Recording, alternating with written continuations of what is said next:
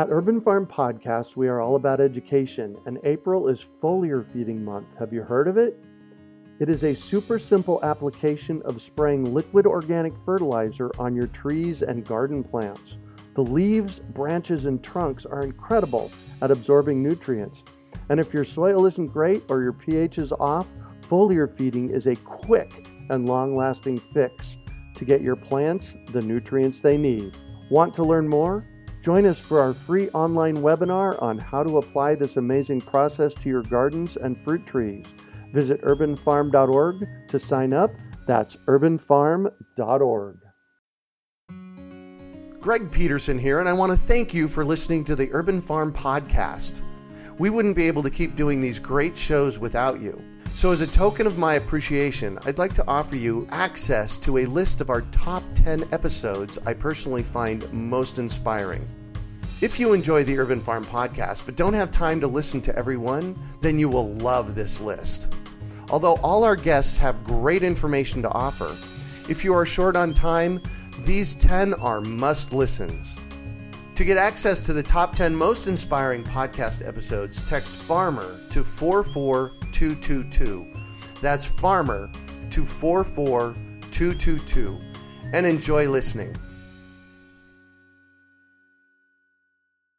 You're listening to the Urban Farm Podcast, your partner in the Grow Your Own Food revolution. Whether you've just been introduced to urban farming or you're a lifelong advocate, we're sure you'll leave feeling more informed, equipped, and empowered to dig deeper into the soil of your local food economy. With you every step of the way, here's your host, Greg Peterson. Today on the Urban Farm Podcast, we have Megan Cain to talk about her experience with garden planning. Megan grew up an urban girl in a row home in Philadelphia. She never saw a vegetable growing in the ground until she was into her 20s. A few years ago, she quit her job and traveled to Africa for 2 months to volunteer with a fair trade organization. Now, she is a garden educator, writer, and speaker. She has developed one of the first youth gardening programs in Madison, Wisconsin, designed and installed gardens in many homeowners' yards, managed a quarter-acre youth farm, worked on CSA farms, created a series of gardening classes that often have waiting lists, and tends a large home garden. She knows what works and what doesn't, and loves to share it.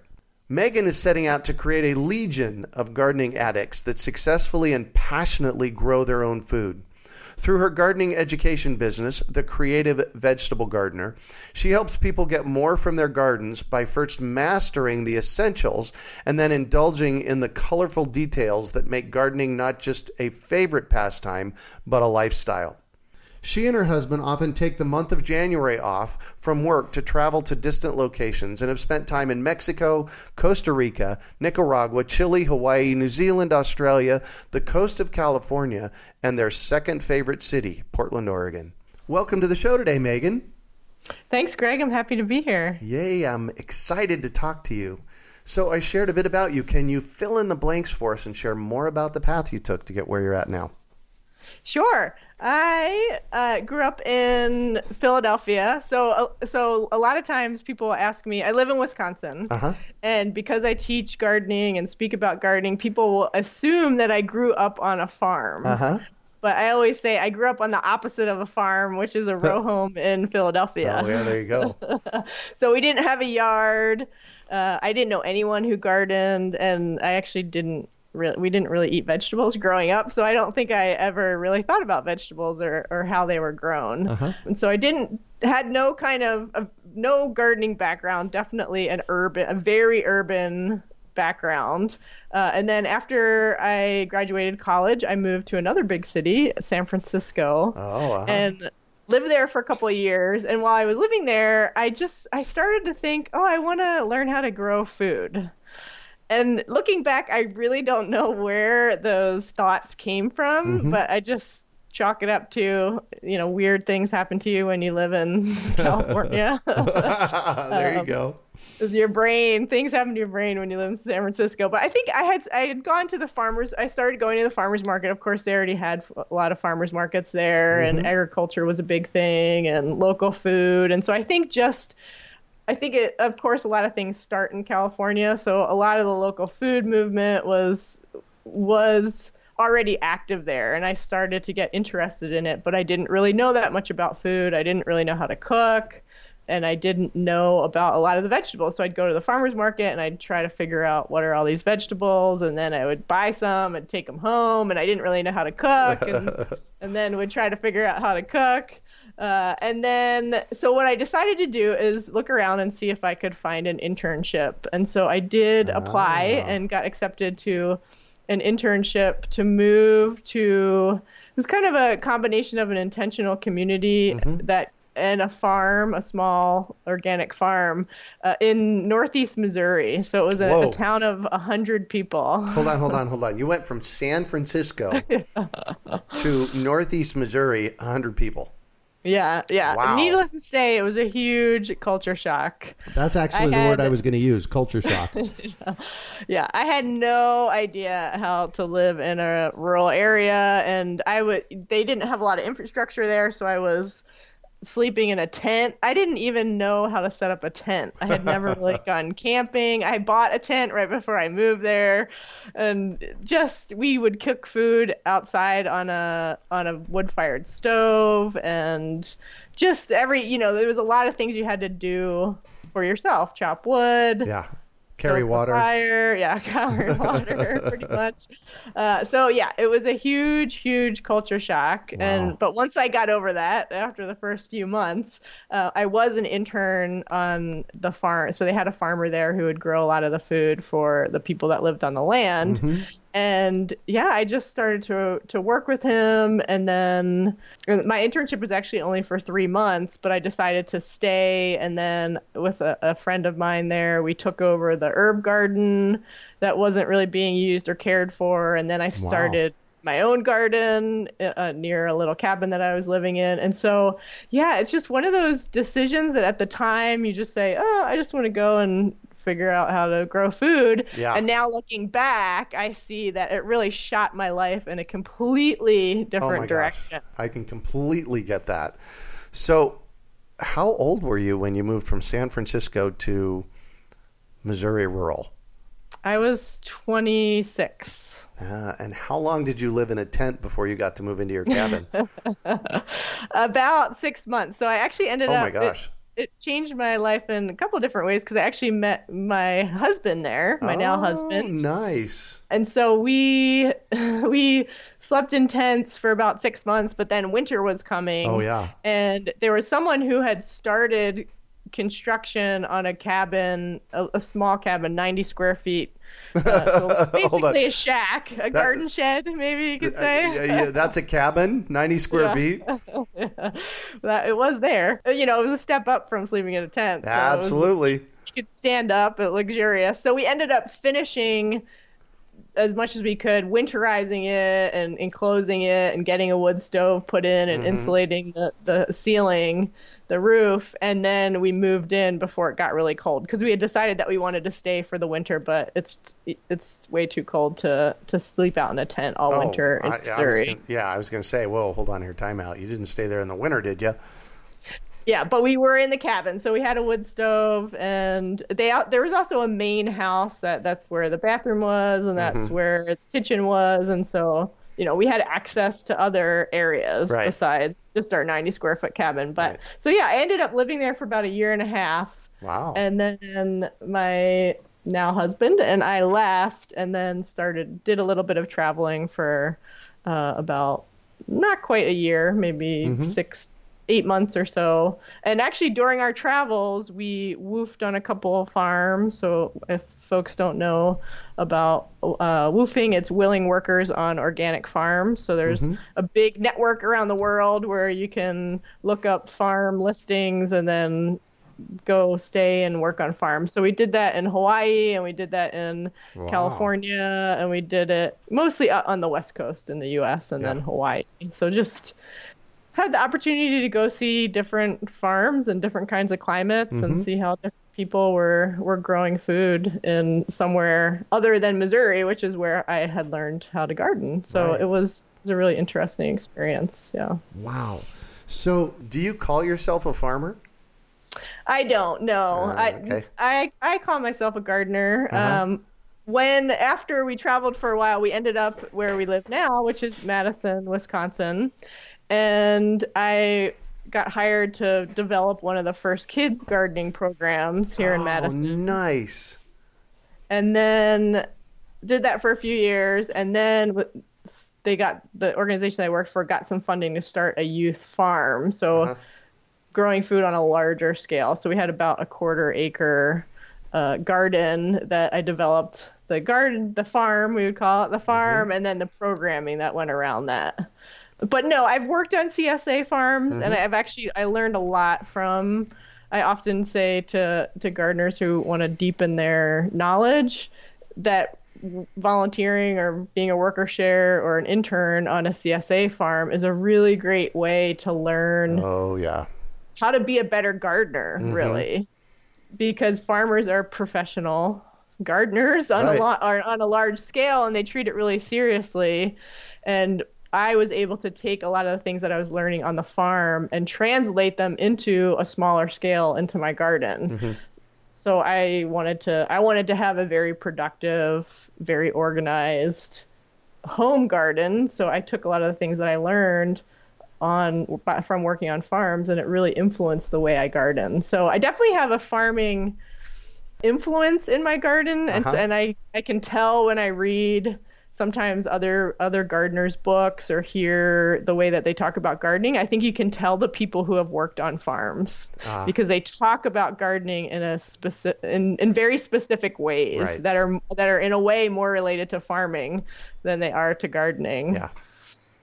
So that's kind of what I've done in my own business, is try to distill some of those things down so that they're more applicable to the home gardener on a smaller scale, but that they can still take advantage of some of the knowledge and the techniques that are used on bigger farms in more serious and productive operations. Yeah, which is really important to see those things that you can scale down that's actually working on a larger scale.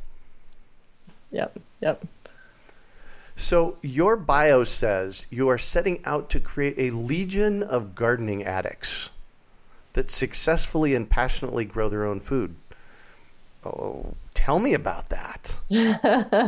Well, I'm trying to set people up to love gardening and be successful gardening for have it be a lifelong addiction, let's say, a lifelong hobby or a lifelong passion. So I'm always thinking about, I don't want to just have people garden for a year or two and then say, it's too much work or it's not worth it and I'm done. And certainly that happens with some people, or gardening kind of comes in and out of people's lives. But I'm really hoping to I focus a lot on education and helping people be successful, because I think when you're successful, you have a lot more fun. And when you're having fun, you're going to be more likely to continue gardening.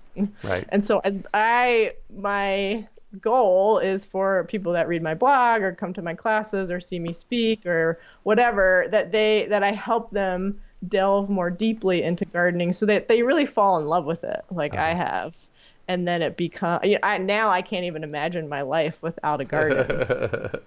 I don't know that I'll ever not have a garden. Right. Maybe you take a year off or you travel for a year, take a sabbatical, but it's hard to imagine not having a garden be a part of my life, because it's become such an important and deep part of my yearly cycle, really. Yeah, it's a way to follow the seasons, that's for sure. I have owned the urban farm. It's a house in the middle of Phoenix on 1/3 of an acre for 28 years. I've lived here 27 of those 28 years. And the year that I didn't live here, I lived in a small condo in an outlying town here of Phoenix with a 200 square foot back patio. That was where my garden was at. So I completely understand what you're saying. Yeah, and you live somewhere that had a patio, and you still managed to have a garden. Yep, exactly. And I grew a fair amount of food there. So you're an author, and you've written a couple of books. One of them is called Smart Start Garden Planner. Tell me about that. So over the years, I realized that the most successful gardeners are people that make some kind of plan before the season starts. So it doesn't have to be long and complicated. It doesn't have to take hours and hours. So going back to working on farms, farmers spend a lot of time coming up with their farm plan for the season, what they're going to plant every week, where they're going to plant it. And I realized, okay, well, that's one of the reasons why farmers are successful, because they think about their farm before the season begins. And so that's one of the things that I took from working on a farm. And I thought, well, I'm going to come up with my own plan before the season begins. And so I've noticed then, meeting thousands and thousands of gardeners over the years, that it is the most successful gardeners have some kind of plan. Sometimes it's mostly in their head. Sometimes it's down on paper. So I decided to write a garden planning book. So it's specifically about helping people walk through creating their own plan for their own garden. So I can't tell people what you should grow and when you should plant it and where you should plant it, but I can help you think through all of those things so that you can come up with your own personalized plan for your own garden. So there's a lot of worksheets in the book that questions that you can ask to think about your eating and your grocery shopping and your cooking habits. And there's one of my favorite parts of the book is a section called Veggie Essentials. So I help you look at the different characteristics of vegetables. So how big does the plant get? How many days does it take to get a harvest? Is it a plant that you just go and you harvest once? Like an onion, you plant an onion and you just harvest it and then it's done? Or is it more like a tomato plant where you plant it and you can go back multiple times and harvest from the same plant? So helping people kind of understand all these different characteristics that go into each vegetable, so then they can decide what do they think is worth it to grow in their garden or not, which is different for all of us. Right. I grow onions because I love growing onions, but for somebody else, they might say, onions are inexpensive from the grocery store. I don't want to start my own seeds, so I'm not going to grow onions. And then somebody else, and for me, like I don't grow a lot of winter squash because it takes up a lot of room. You don't get that many per plant. Instead, I'll just go to the farmer's market and buy a bunch of winter squash before the winter and then store it in my basement, eat it all winter. But somebody else might be in love with winter squash and grow lots of different varieties. So I'm definitely a proponent of strategically looking at your garden. So, and even really looking at your, like I said before, your grocery shopping and your cooking and your eating habits.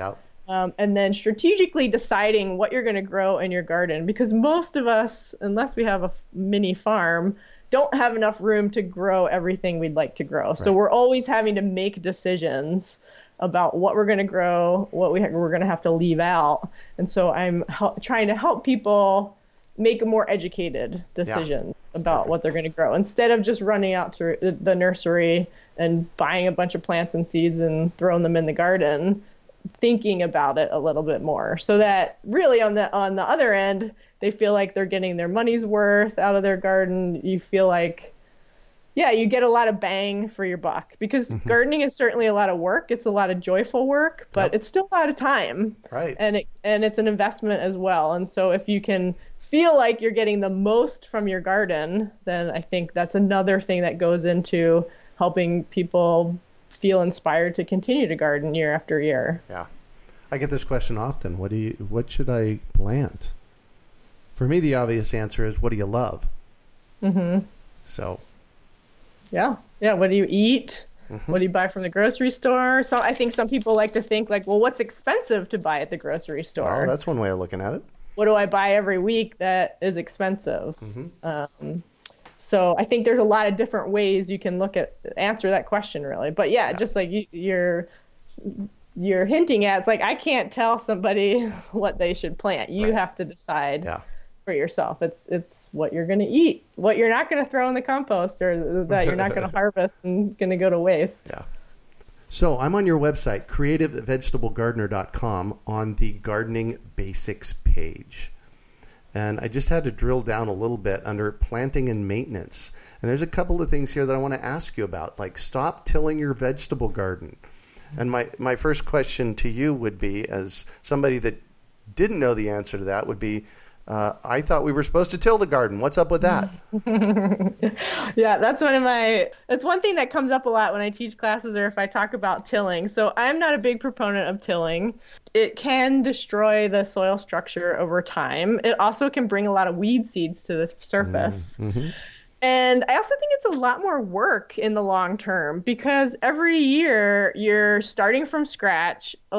Certainly in Wisconsin, sometimes we have wet springs. You have to wait for the soil to dry out before you can plant.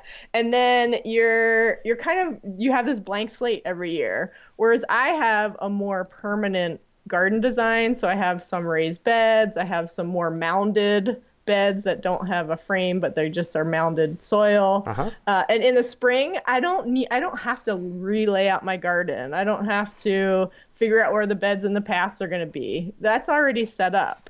And so in the spring, I just go out with my plants and my seeds and I just start planting. Mm-hmm. I don't have to wait for anything to happen or for my neighbor to come over with the tiller. And what I've learned or noticed, let's say from working with lots of gardeners over the years, I actually think a more permanent garden, a more permanent design is easier to maintain over the long term. Mm-hmm. It's very clear where your beds and your paths are. You can keep your paths mulched with wood chips or whatever you want to mulch them with so that you don't have to weed the aisles. And then when you're focusing on the fertility, if you're going to add compost or manure or amendments, you can do all of that just in the garden beds. Yeah. You don't have to worry about the paths. And so, and then if you think about aesthetics, I actually think in general, a garden with more of a design, with more of a foundation is a more attractive garden than one that you just till up every year and make a bunch of straight rows and you have soil in your paths. And so for me, there's a lot of reasons, but I would say number one reason is ease of maintenance and less work, a lot less work. Yeah. Yeah, that's one thing that people don't necessarily understand. You don't have to break your back to start a garden. Yeah, I think that's true. I have sometimes in my talks, I show pictures of my house that I live in currently, and we didn't even we didn't dig up the grass or anything like that. We just put cardboard over the grass and ordered some soil and made our beds. Sometimes just, like I said before, just a mounded bed. Sometimes we use logs and rocks, and then we have a few traditional raised beds. But we didn't kill ourselves trying to get rid of all the grass and dig it up. No, I'm a minimalist by nature. And so I try to do the easiest thing first. The simple solution is always the thing that I try first. If that doesn't work, the lazy way. Be a lazy gardener. Exactly. So as a caveat, if you were to try that here in Phoenix, which is put cardboard down and grow it over your garden or grow over the lawn, the Bermuda grass would take over your garden. So we have one of those noxious weeds called Bermuda grass here that has to be taken out. Mm-hmm. So I'm envious of you because you don't have to deal with that. Yeah, we don't have Bermuda grass here. And I think that's a good point. So there are situations where you might have to dig things out. I have creeping Charlie that kind of can still come up. I still covered it over with cardboard and wood chips. And then as it comes up, then I start to dig it out. Yeah. So I decided, well, instead of trying to dig it all out at first, maybe I'll just cover it all up. And then as it breaks through into the garden, then I'll use my digging fork and kind of dig things out. So I think that's a good point. There are sometimes, depending on the weed, you might have to hand dig it out. Yeah. So on this same page on your website, there is a link that says how to build an herb spiral. First of all, I tell people grow herbs because they're the most expensive thing to buy in the store and the easiest thing to grow. And what would I be doing if I was building an herb spiral? So an herb spiral is from permaculture, one of their parts of their garden design. And I actually read a book called The Vegetable Gardener's Guide to Permaculture, which is a really interesting one because a lot of times permaculture is practiced on larger plots of land. And so if you live in a city, sometimes it's a little more difficult to practice permaculture. So I thought, I want to see how I can apply permaculture to a vegetable garden. And one of the things they talked about in there was an herb spiral. And so I decided to build one. And if folks want to see what it looks like, I do have some pictures on my website. You could just search on my website for herb spiral. There's a little video of, I was on a PBS show where they came by when I was building my herb spiral. So there's a little video on my website that shows how I built it. But they're extremely easy to build. And I just went to a deconstruction store, a reuse store in Madison, and bought a bunch of old bricks from a really old building. And then it's basically what it sounds like. You're building, the spiral actually goes up.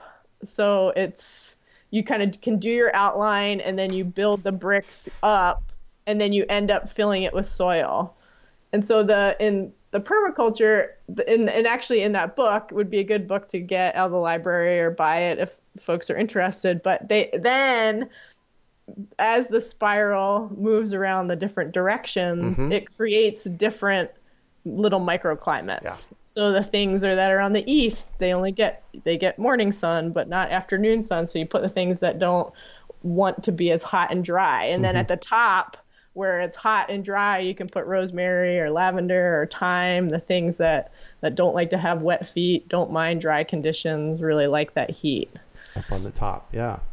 Yeah, and then you can kind of work your way down depending on the direction. So that was really fun, and it's actually one of the most commented upon features of my garden. People always want to know what it is, and they want to go over and look at it. And it's all filled with herbs. I also plant some herbs because I grow a lot of basil. I'll plant it in different parts of my garden. One of the other reasons I built it is because certainly at different times of the year, and especially in Madison where we have a long winter, the vegetable garden can be pretty flat for a lot of the year, where it's not that interesting, sometimes covered in snow. And I like having just that little feature of having this little brick spiral that kind of sticks up out of the garden, and it's just a little aesthetic addition as well. So it's really functional, but I'm very much into having a very beautiful garden as well as a very productive garden. So I'm often thinking about ways, how can I marry production and aesthetic beauty? And I think an herb spiral is a really nice way to do that. Absolutely.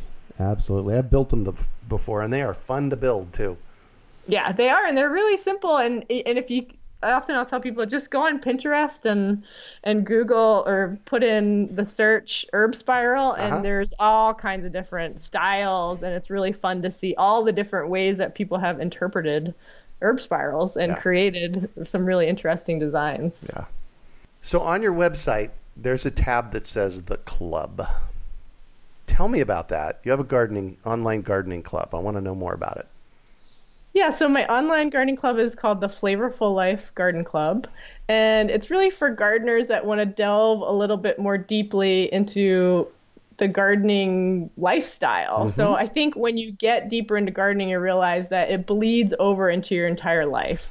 And it's not just about growing food. It's also then you have to learn how to cook with the food and preserve the food. And then I think you pay a little bit more attention to your health and nature and potentially exercise. And so you don't know that when you start gardening, but you eventually realize, wow, gardening really influences a lot of the different aspects of my life. Yeah. And so it's an online club. We have a private Facebook group that people can ask questions and share pictures of their gardens and ask for advice. We do a lot of sharing of successes and failures and commiserating with each other. And, I think people feel better when they know, it's not just me dealing with the squash borer or cabbage moth or this disease. And then we have an online virtual classroom. So people have their own account and they can log in, and every season I have different instructional videos around a theme. So this time of year we're talking about garden planning, so I'm leading people through the process of garden planning. Again, lots of reflection and worksheets. And then I have a series of seed starting videos that I filmed in my, I call my seed starting laboratory, which is my guest room of my house. Nice. And then just walking people through the process of starting seeds and answering common questions. So it's a combination of videos and worksheets that people can access anytime they want, and then our Facebook group where people can ask questions on a day-to-day basis when there's things that are happening right now. Because one thing I've noticed about gardeners, and myself included, it's like you're having a problem today and you want the answer right now. Of course. Of course. So, and then there's also the opportunity to deepen your learning and build on your skills by watching videos. Yeah. During the season, I film most of them in my garden, so that's really fun. So nice. different parts of my garden and show people how to do things. And I try to keep them pretty short. So most of them are 6 minutes or less because I know that people are busy. So you can just kind of pop in there and you can watch one because you want to learn more about a certain thing. Or I know that some people sit down and watch a few at a time. Yeah. So Excellent. yeah, it's a lot of fun. And we have gardeners from all over the world, actually. And what happens is usually the registration opens and closes. So the next time registration will open will be April of 2017 for anyone that's listening to this podcast at a different time. But I have an interest list on my website. When people click on club, you can get on the interest list, and then you'll be the first to know when registration opens. And I have usually a special deal for anybody that's on the interest list. Yeah, perfect. CreativeVegetableGardener.com. There's a tab called the club. So I'm going to shift on you, and I'd like for you to talk about a time you failed, how you overcame that failure, and what you might have learned from it. Well, I think I often will tell people, like, gardening. One of the things I love about gardening is that you start fresh. Certainly when you live in Wisconsin, when the gardening season comes to a complete halt. And you get to start fresh every year with lots of new experiments, which also means sometimes those experiments fail. I would say one of the hardest times I had with gardening is not our current house, but our house before this. We bought a new house. It was a townhouse, and we did have actually lots of open space around, so we were able to have a garden. Right. But what I didn't know at that time was that when you buy new construction, the soil structure is completely destroyed. Yeah. They basically take all the topsoil and sell it. And we watched them spread the topsoil back on, and it was about an inch of topsoil. Yeah. But I didn't have as much, I didn't have as much experience as I did then, or that I do now. Right. But what we did was we just built our garden, and we knew that the soil wasn't that great. And so we brought in some soil and some compost. And then we planted the garden, and then it grew for a while, and then it just stopped. Just everything stopped growing. And then some things, I have a picture actually of a broccoli that put in out this like little 1-inch broccoli head, and then things turned yellow. It was like everything just came to a halt. And I realized, okay, I think that we have a bigger problem on our hands that we had originally thought. So I think, and it actually, we lived there for about 7 years, and we worked on our soil. We kind of worked on our soil, but I think the mistake that I made is that I didn't really do enough research. I didn't have enough knowledge about soil fertility and soil nutrients to really do it effectively. Like, I would just throw, like, oh, I should go to the nursery and buy some blood meal because I heard that's good, and I'll just throw that on the garden, and now I'm going to get some green sand. Yeah. And later, I actually went to a class by a soil scientist, and he said you should never add anything to your soil until you know what's in it, or let's say not in it. Right. And I thought, ooh, yeah, I didn't do that. I just started to throw a bunch of things onto my garden beds, but I didn't know what the problems were. I didn't know what nutrients were missing. And so in a way, I didn't waste 7 years, but I think I could have more adequately and more successfully addressed it if I had more knowledge and I had done more research. Yeah. Now looking back, there's a lot of things that I would have done more quickly it right in the beginning so that I could have really built that soil up. Yeah. And it's a big topic. I think that's one thing I learned. It's like, it's not an easy question, and it's a common question that I often get. Like, what should I add to my soil? Right.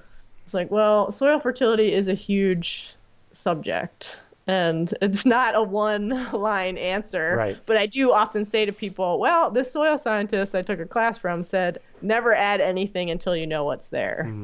I thought, well, that's a good piece of advice that I didn't follow because I didn't know it in the beginning. Right, exactly. But now I do.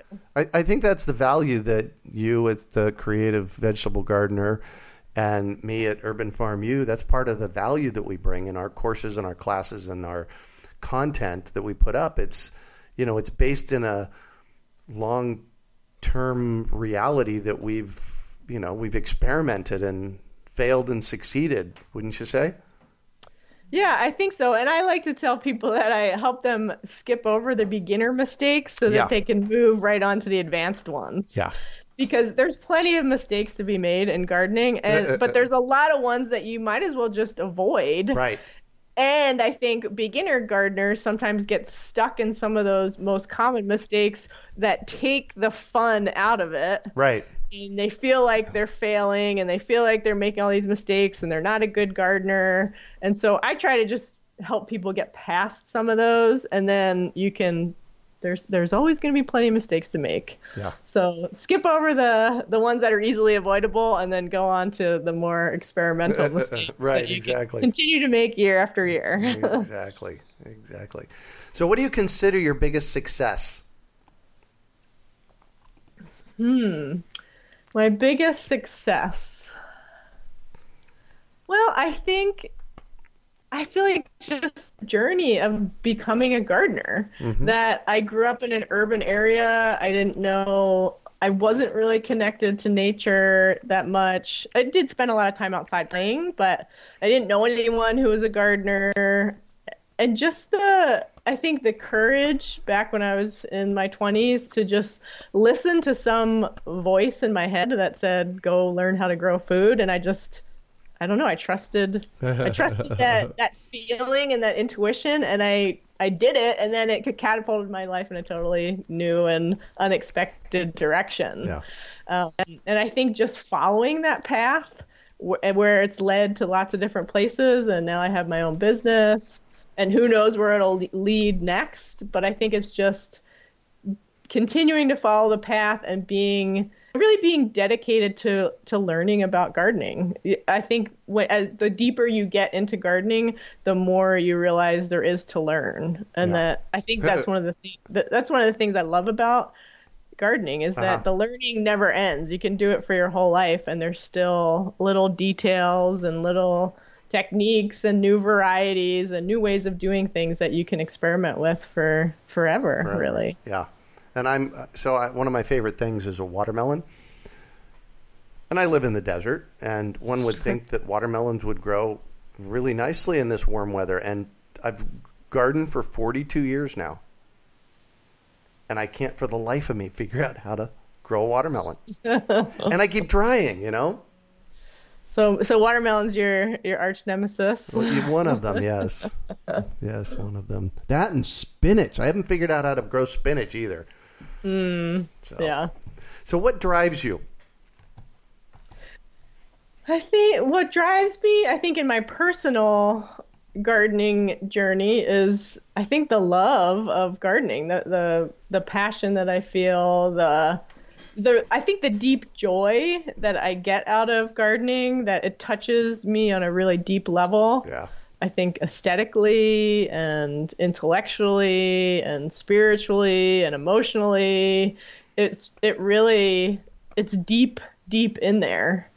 It's such a part of my life and my being that, like I said earlier, I can't imagine my life without a garden. And I'll be interested to see as I get older if I ever do have times when I don't have a garden. But since I started to learn how to garden, I've never not had one. And then I think what motivates me with my business is to try to share and ignite that love of gardening in other people, because I think overall, our society is a lot better off the more of us who at least dabble in growing our own food. Yeah. That makes you think about the larger food system and where food comes from and really how hard it is to grow food and how much time it takes and the challenges that are involved, so that when you go to the farmer's market, I have a very deep respect for people that choose to be farmers and grow food for us, because it's not an easy job and it's not necessarily a lucrative job either. And so when I go to the farmer's market, I'm happy to pay the prices that are a little bit more expensive than maybe my local grocery store, because I know what these people are going through.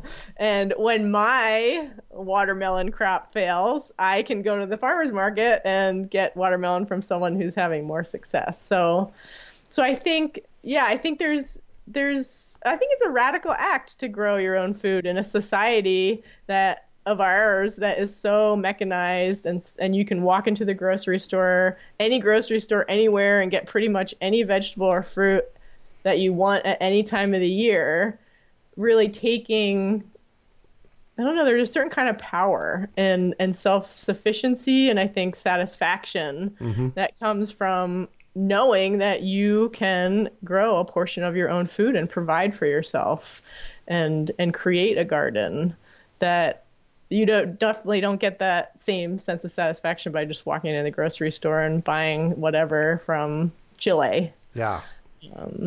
Amen to that. So I'm all about education, and I have to know, is there a book that has been influential for you in this process?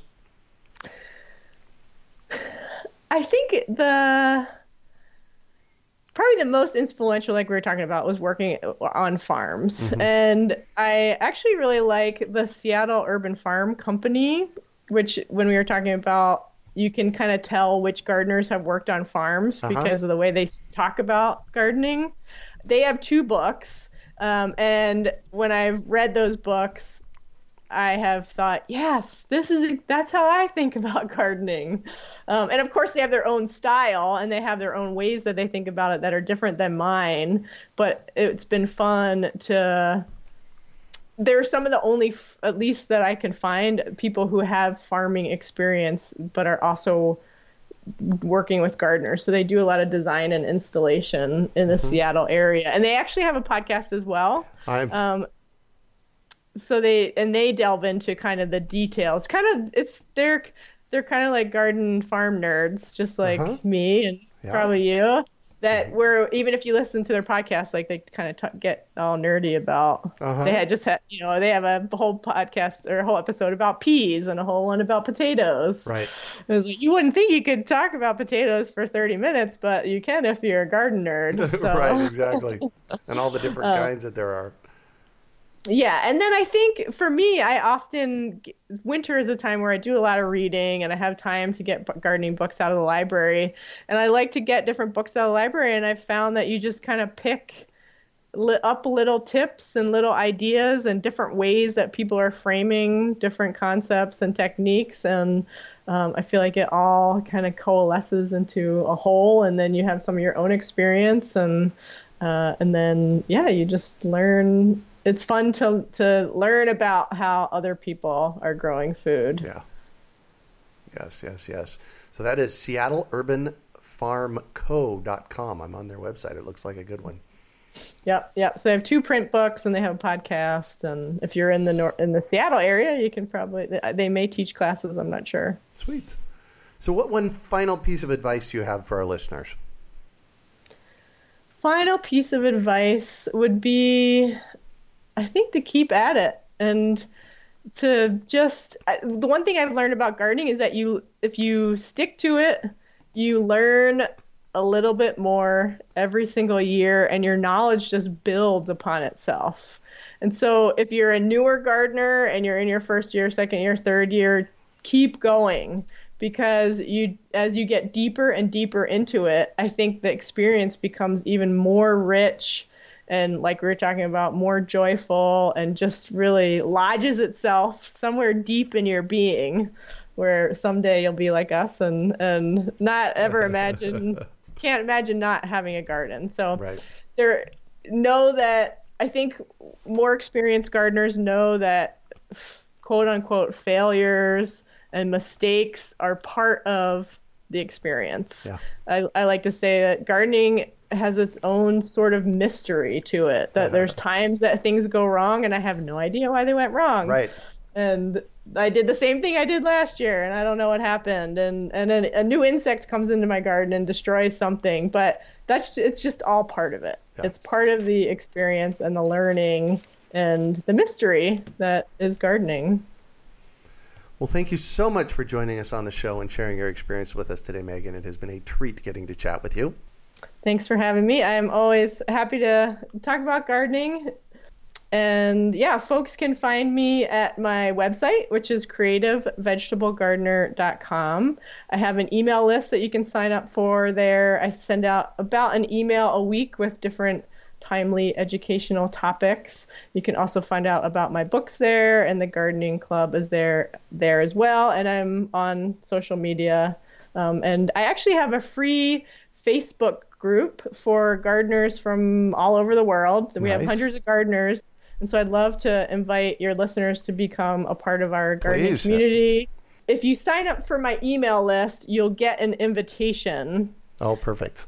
And it'll have a link where you can click on the link and then request to join the Facebook group. But I'm in there every day, and people are posting questions, and they post pictures of their gardens. And periodically, we just had a garden planning challenge where we had a few days where I was posting prompts and people were talking about planning. So yeah, it's a good way to connect with gardeners from all over the world. Perfect.